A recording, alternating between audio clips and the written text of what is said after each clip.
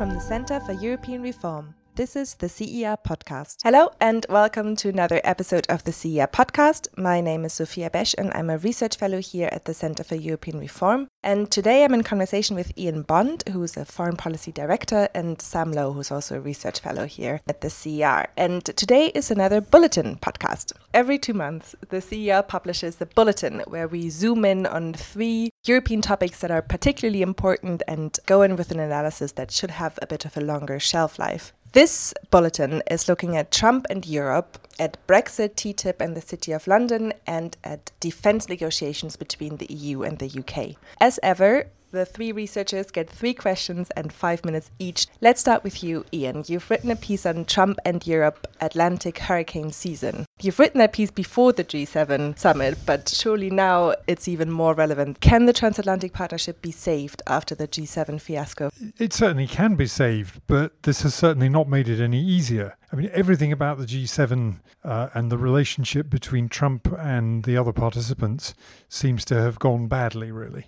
Both in terms of the discussion on trade and the fact that Trump, having signed up very reluctantly to the communique, then took offence at something that Justin Trudeau said and walked that back and claimed he'd been stabbed in the back by his allies, and then sent his surrogates out to be extremely offensive to his allies. All of that is not helping to preserve a good transatlantic relationship. But how much of a threat is Trump really to the international trading system? How much of this is bluster and how much of it will have lasting consequences?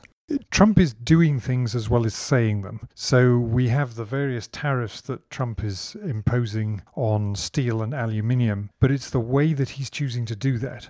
In other words, he's not doing things on economic grounds. He's claiming that European steel and aluminium imports are a national security threat to the US. And what that does is that it enables other countries around the world that want to go in for protectionist behavior to say, well, if America has national security problems, we're going to have national security problems too, if that's a good excuse. And then the second thing he's doing is that he's directly attacking the WTO, among other things, by refusing to allow the appointment of new judges to the appeal body of the WTO. And that means that at a certain point, probably not too far away, it will be very hard for the WTO to actually deal with cases that are brought to it.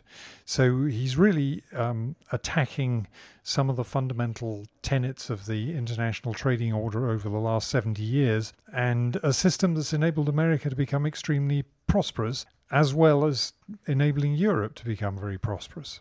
Speaking of Europe, what is it that the Europeans should do now? Should they confront Trump? Should they concede to Trump? Or should they circumvent him? Well, they need to do a bit of all of those. On the confrontational side, they have to take a firm line on the trade issues, and the EU is already putting in place retaliatory measures. On the conceding side, when Trump says that the Europeans are not spending enough on their own defence, he's not wrong. And it would be good to see Germany in particular, but not only Germany, spending more on defence. Not because Trump is bullying them into it, but because the threat environment has changed and they need to spend more. And on the circumventing, what's really important is that people don't forget that Trump is not the whole of America. There are lots of people, Democrat and Republican, in the US who are horrified by what is happening, and the fundamental interests that underpin the transatlantic relationship are still there. We still need each other for defence, for security more broadly, and for international prosperity through the liberal trading system. Sam, you've written a piece on Brexit, TTIP and the City of London. What has the UK proposed on trade in financial services, and what was the EU's response? In a minute and a half. In a minute and a half, okay. Essentially, the UK proposed something along the lines of what everyone knew it always was going to propose, which is we want to be able to continue to sell into the European Union. We want the City of London to be able to continue to sell into the European Union under the same terms as now, but without any of the obligations attached. And they've referred to this as mutual recognition. So the idea that we might regulate differently from the European Union, but we achieve the same outcomes, so therefore our financial services industry should be able to sell into the EU and be treated the same as now. Obviously, the EU has said no, and has indicated it will say no to this when it's officially proposed, and this is understandable, I think. So the EU has been keen to include financial services in TTIP, which was the proposed trade agreement with the US. Is the reluctance to do the same with the UK just hypocrisy? I think some in the UK think so. TTIP is something that's been pointed to by many in government and outside of government as an example of the EU's prior willingness to engage in trade in financial services under the construct of a trade agreement.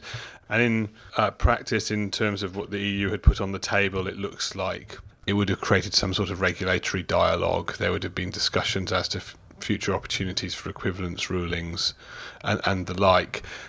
That's not the full story. Behind the scenes, there was another non-paper that was proposed that talked about something called mutual reliance, which sounds a bit like mutual recognition. So there's something there that maybe in the past, when in the post-financial crisis world, when regulators were being sort of encouraged to cooperate internationally, there was maybe something there that the EU maybe thought about mutual recognition a little bit, but it wasn't very well defined. It was in a non-paper that the EU-US rejected and didn't get any further. So the UK shouldn't really be holding out hopes that this is going to get anywhere. And yes, pointing your finger at Michel Barnier and saying you're a hypocrite might make you feel good, but it doesn't necessarily lead to beneficial outcomes. So what is the most then that the UK can hope for on future trade and financial services with the EU if it does not change the red lines that it has stated previously? I think it's important to start with just articulating the red lines and why the EU will reject mutual recognition as proposed, and that's because the single market for services has developed over the time. The obligations that come with it in terms of you accept that there's harmonisation of rules, you accept that there's enforcement that sits above the nation state level, allows for national regulators to be confident that if a financial services provider from another country is selling into yours within the EU construct, that they're not ripping off your consumers. If something goes wrong, you can address it, that they're working off the same minimum standards and the like. So if the UK were to change its red lines and say, actually, we want to stay within the single market, we want to stay within that construct and we are okay with the obligations that come with it, then yes, we could have something similar to the access that exists now. But that's not what we're saying. We're saying that we want to extricate ourselves from the single market, the EU single market, and the obligations that come with it. And under a free trade agreement type scenario, we will be treated like any other third country, to be honest, and a free trade agreement really doesn't offer much in the means of market access. Instead of the UK wasting its time with mutual recognition and a proposal that we know won't fly, it should actually now be working with the EU and discussing how to actually improve the existing equivalence setup so as to ensure that after we're left that it's actually a bit better than it is now, where it's a bit ad hoc, it's not got great coverage, and the Commission isn't bound to sort of consult before removing an equivalence ruling or the like, just to firm it up a little bit. Of course, this is still really bad for the UK's financial services industry, but unless the red lines change, it's just an inevitable consequence of Brexit. Right.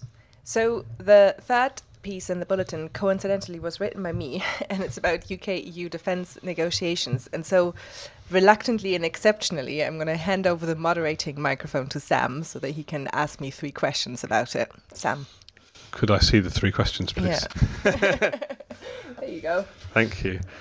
Sophia, in my role as moderator, I'll be holding you to your 5 minutes.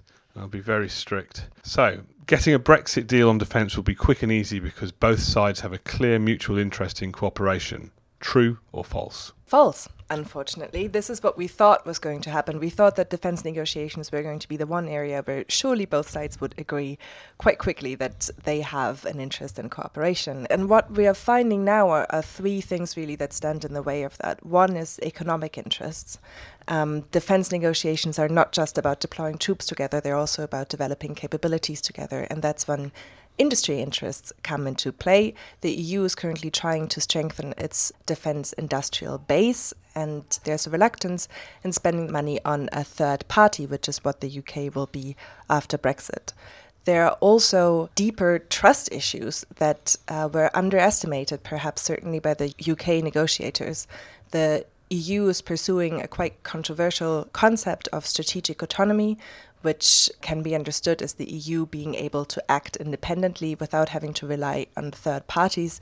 The origin of that concept was that the EU wanted independence from the United States. It is now being applied to the UK because there are some in Brussels that truly don't trust the UK to be a reliable defense partner in the future. We've seen that certainly in the Galileo spat, where the EU is preventing the UK from being able to produce sensitive technologies that it will rely on in building its satellite navigation system. And then finally, political interests and political tempers have been running high on both sides. The civil servants that have been negotiating knew the defense brief very well, but when politicians become involved, which is what happens when industry becomes involved and money is on the table, it's quite hard to be rational. And so right now I'm actually quite pessimistic that it will be a quick and easy deal when it comes to defense. So, how do you see the EU's relationship with third countries developing in the field of defense? Well, the EU does not have a very good way of dealing with third countries in the field of defense. It's really not tapping into the potential that cooperation with third countries has. So that's true for the operational space and the capability space, but particularly in operations, I think there's a developing consciousness that third countries are finding that it's quite hard to deploy with the European Union. In the end, they often choose not to, even though they might have similar strategic and foreign policy interests.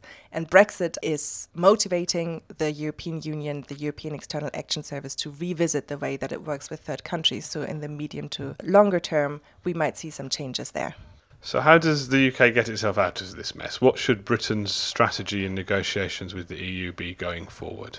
Going forward, it's important to stress what the UK can contribute very concretely to European defence, both in the operational sphere and in the capability sphere. So what Britain has an interest in is to get this out of the legalistic approach that the Commission has taken and look more at the way that it can actually work with the European Union. So what it should do is propose concrete capability projects for the next couple of years that other member states are interested in working with it, and propose concrete assets and defence capabilities that it is willing to contribute to EU missions in the future, and hope that the EU will take it by its word and see its own interest when it comes to working together on defence.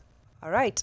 Thank you very much, Ian and Sam, for answering these questions, and Sam for asking some as well. Thanks for listening to the CEA podcast, and thanks to Beth Oppenheim, our editor. You can subscribe to our podcast on iTunes and SoundCloud and follow us on Twitter, CEA_EU.